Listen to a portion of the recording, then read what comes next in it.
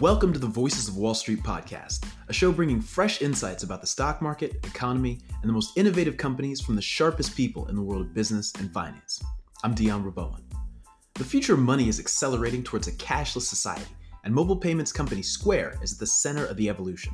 The company has positioned itself to become a go-to solution for merchants while also serving as a digital consumer bank. I spoke to Max Friedrich, fintech analyst at ARK Invest, about why he sees massive potential for Cash App, how Square has been able to navigate the pandemic, and how Bitcoin fits into the big picture. All right, Max, thank you so much for being with us. I want to start with some of your work covering a lot of different companies in this fintech payment space. And the one that I think is the most interesting right now is Square. Before we get into the nitty gritty, can you just give us a breakdown of Square's business model, both the consumer and the seller side? Sure. Thank you for having me. Well, Square started over 10 years ago now, really revolutionizing credit card payments in the sense that Square democratized accepting credit card payments for small and micro merchants.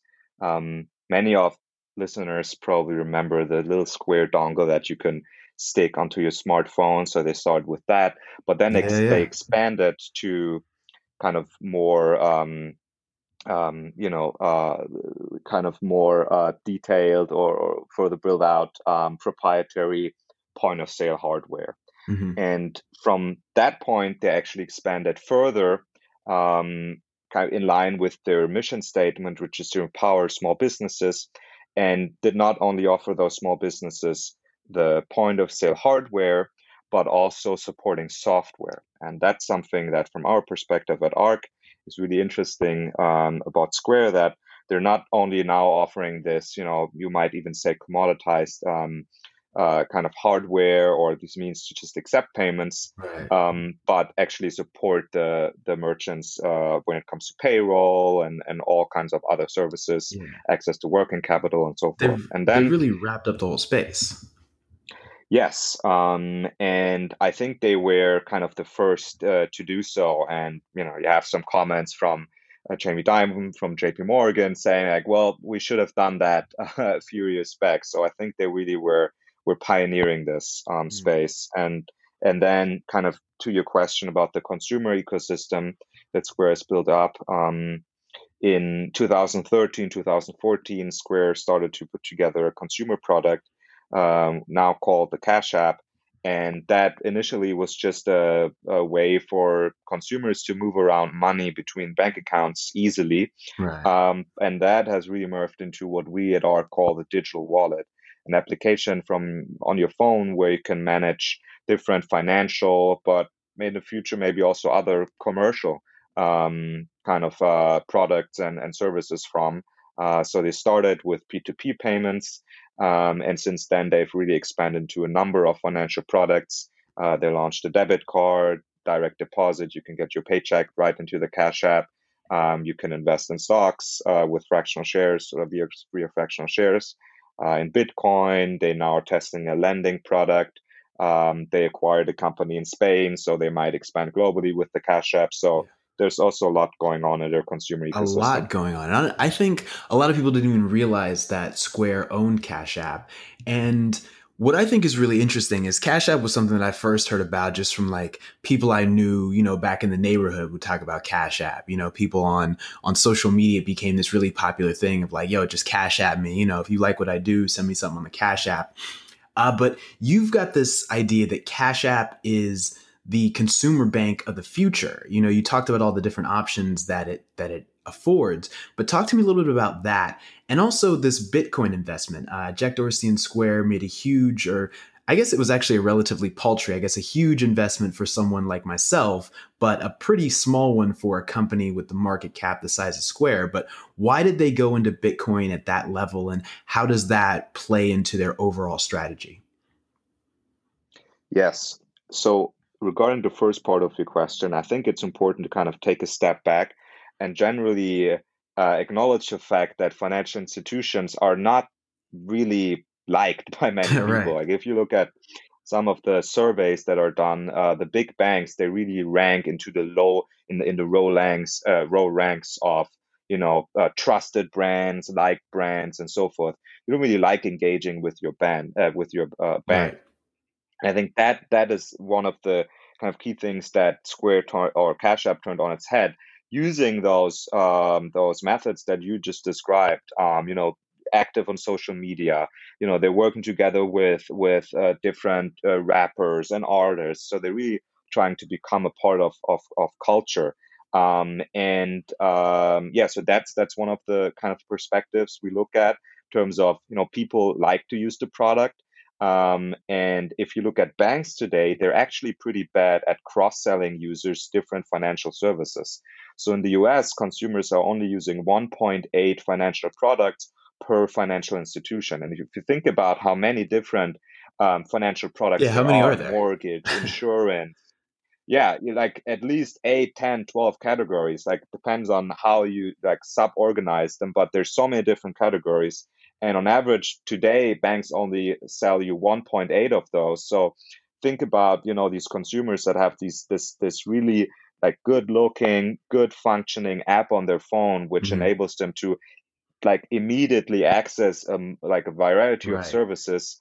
Um, that And really is kind that of where, it builds yeah, our is that where confidence. Bitcoin comes in as well, or is that a different kind of traction for them?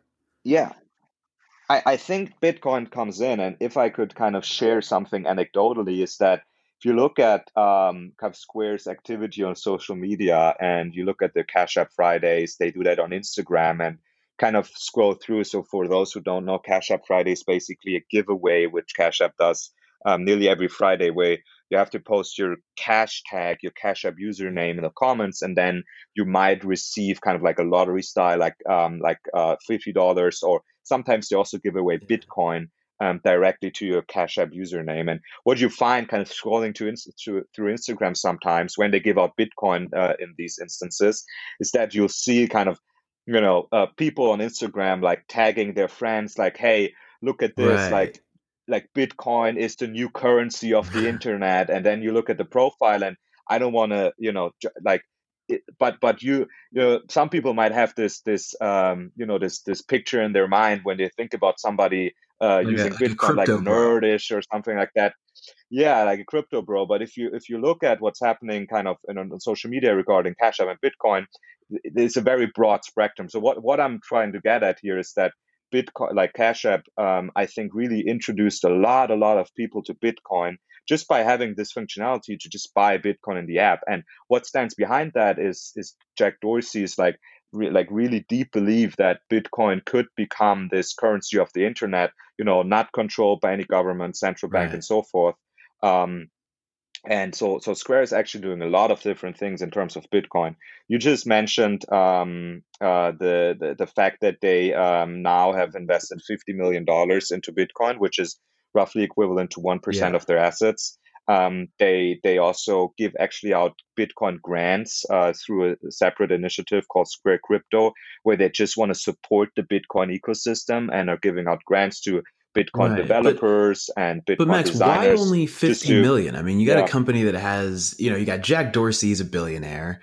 You've got this company Square, which is going up like a rocket ship. I just checked the stock price before we started talking today. I think it's up about $120 a share just year to date. Why only 50 million? Mm.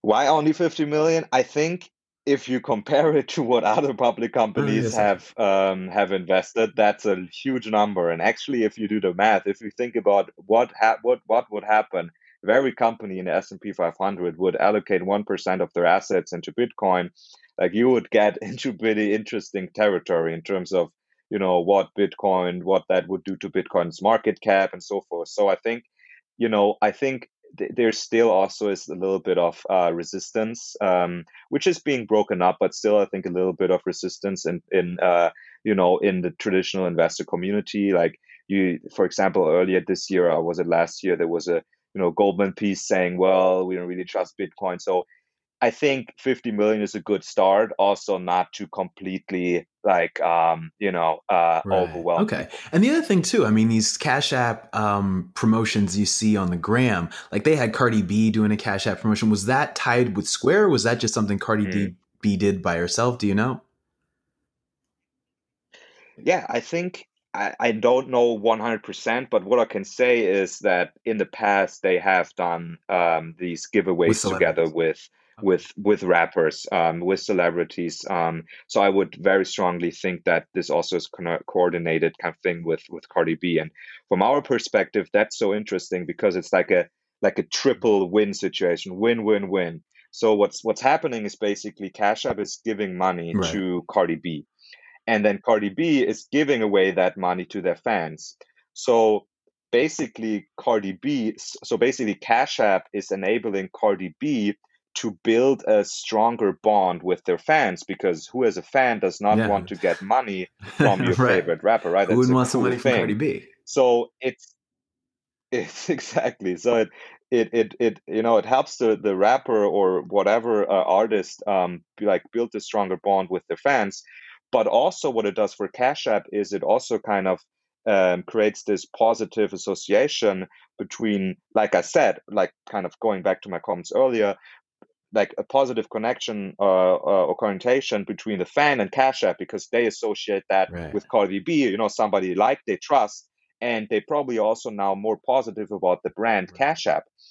And also, what's super interesting, and this is kind of to a broader point in social media, or sorry, in kind of actually the kind of finance, is thinking about what it costs to acquire a customer.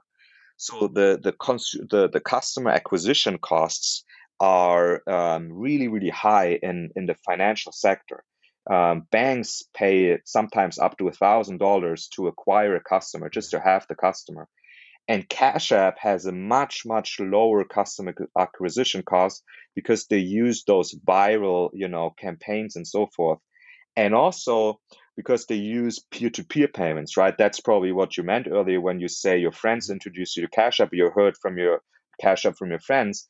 It's basically this network effect that you also have with Facebook and other social media platforms. You also have that for Cash App and Venmo, because these two like apps are also peer-to-peer payment networks. So it only makes sense to be on there if your friends are on there.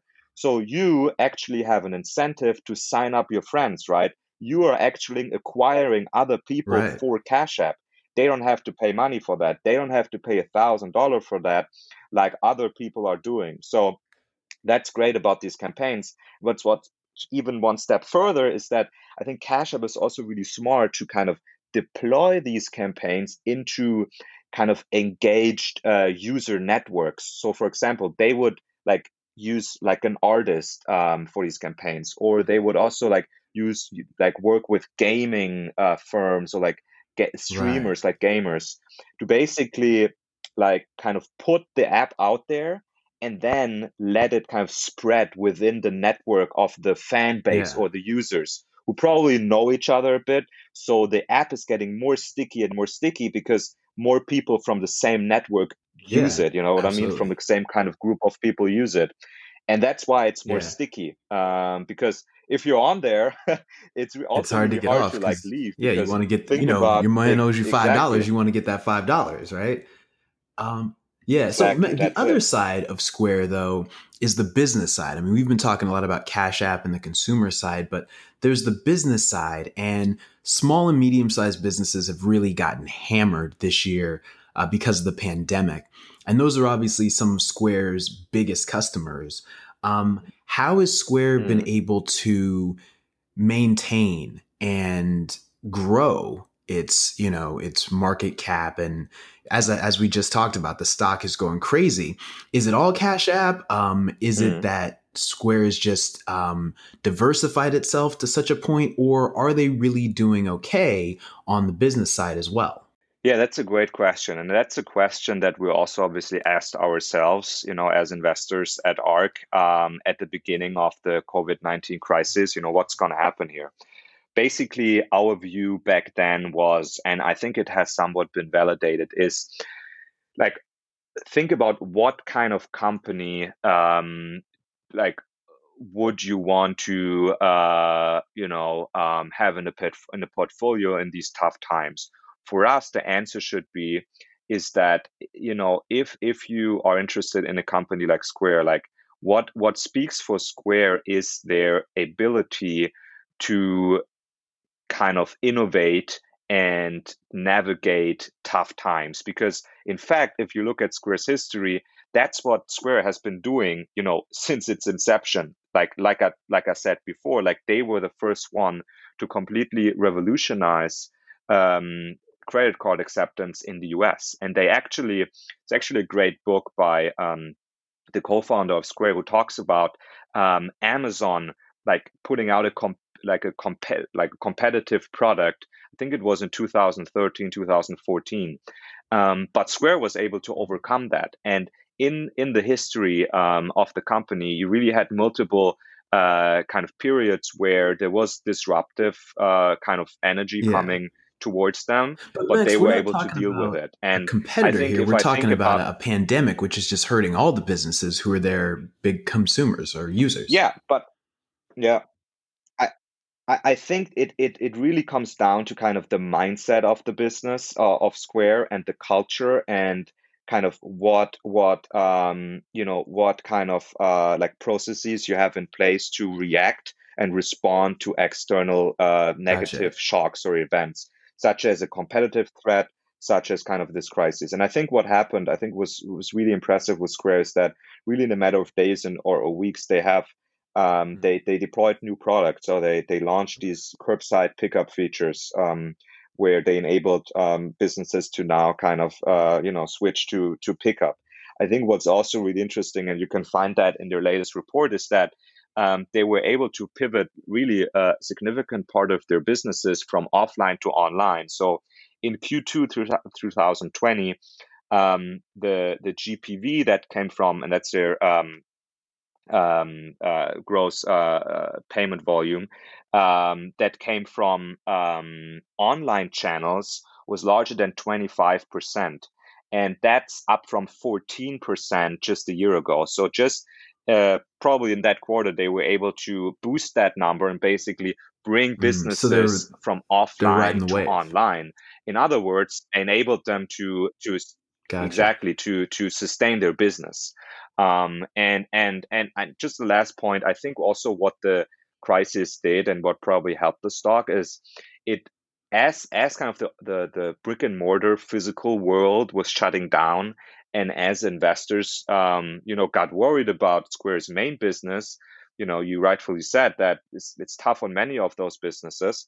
What happened was, I think, is that a lot of investors were kind of forced to look for other things at Square, and they found the Cash App, and they looked at Cash App, which they probably haven't done that much in detail before, and actually saw, wait a minute, this is an interesting business line of Square, and it might be even larger than Square's legacy seller business going forward. So I Okay. think that also explains a Taking little us bit Yeah, the taking kind of us the full price circle back to movement the that you Cash talked App. before. So the last question I'll ask you is just about, you mentioned central bank digital currencies and also banks, just the commercial banks, your JP Morgan Chase, Bank of America types. How are they able to compete?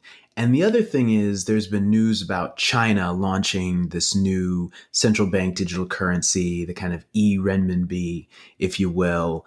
And the Fed now and other central banks around the world talking about pushing their own central bank digital currencies. This seems to me like it would be a threat to Square and Cash App and to the fintechs of the world. What's your thought there about central bank digital currencies, and as well how the banks are going to fight back? Because I can't imagine, I mean, they made record profits these past couple quarters, but I have to imagine that they're worried and scared for their lives. Yes, I think they are. And look, I think at ARC, we don't think banks are just going to disappear off this planet in, the next couple of years and just completely disappear into nowhere. But there's going to be a lot of pressure on banks. And I think you'll see probably some sort of consolidation into like maybe one of the few players that are doing a rather good job at digitizing.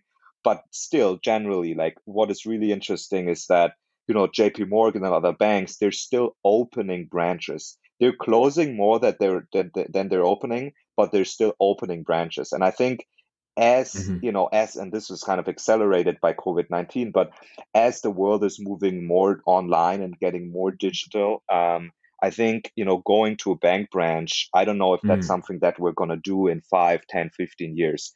We think probably not, or not as often. And so it's going to be tricky for them. On the central bank digital currency side, that's an area at ARC that Yassine, our crypto analyst, is looking into for the most part. But what I can say is that I think you probably have to look at it through different geographical lenses too. I think the topic is maybe a little bit more interesting as of right now because Right. there's more happening in China.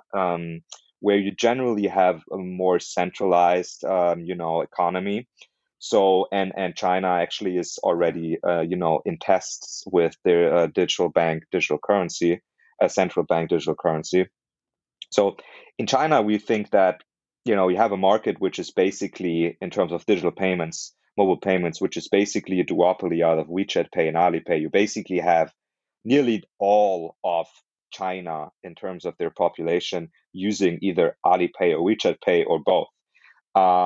So there, we think what's probably going to happen is that the Chinese government is going to use those two platforms that are, like I said, already used by literally over a billion people, and maybe even already have Well, some connections I to the think that's Chinese fair government. I speculation. don't want to speculate, but it's China. Um, so yeah, yeah. So they probably are probably keen to use those as distribution for their central bank digital currency. And then if you think about China, like there also is a lot of geopolitical ambition. If you think about the New Belt Road Initiative and China's interest in Africa, I think China also is probably interested in using those two platforms, WeChat Pay and Alipay, as kind of, like I said, a distribution platforms to export the yuan or the digital yuan into other geographies. I think that's probably one of an interesting, at least for them, perspective to take. I think in the U.S. it's and in other kind of democratic Western societies, I think the equation is probably a little bit more difficult, where there is not as much centralized power. So um, we're monitoring that closely, and obviously there also is a ton happening.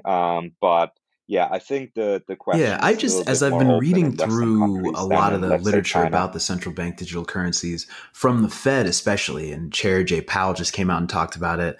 Fed Governor Lael Brainerd has been writing papers about it for the past couple of years. It seems the Fed and other central banks really want to protect these commercial banks and make sure that they don't get left out in the cold. And I would just assume that, Square is really its amazing growth story, and that trajectory is kind of predicated on taking a big bite out of that bank industry business. That's probably true. Yeah. And yeah, you can probably also bring Bitcoin into the equation here too. That's very different, uh, you know, um, setup that Bitcoin has as a centralized digital bank or central bank digital currency. And yeah, maybe if there is at the end of the day a choice that can be made by consumers, maybe some of them will side with a government control currency. Maybe some of them will side with a more, decentralized open currency such as Bitcoin, maybe facilitated more by Square. But that's also Okay. more maybe of a philosophical question. So I think it's super interesting debate. That does it for today's episode. I hope you enjoyed my conversation with Max Friedrich, fintech analyst at ARK Invest. And we talked before JP Morgan unveiled its new consumer and business banking tools Wednesday morning, but I caught up with Max over email, and he says it doesn't change his outlook on Square. In fact, JP Morgan is 10 years too late, he told me. As always, today's episode of Voices of Wall Street was produced by Mike Teich.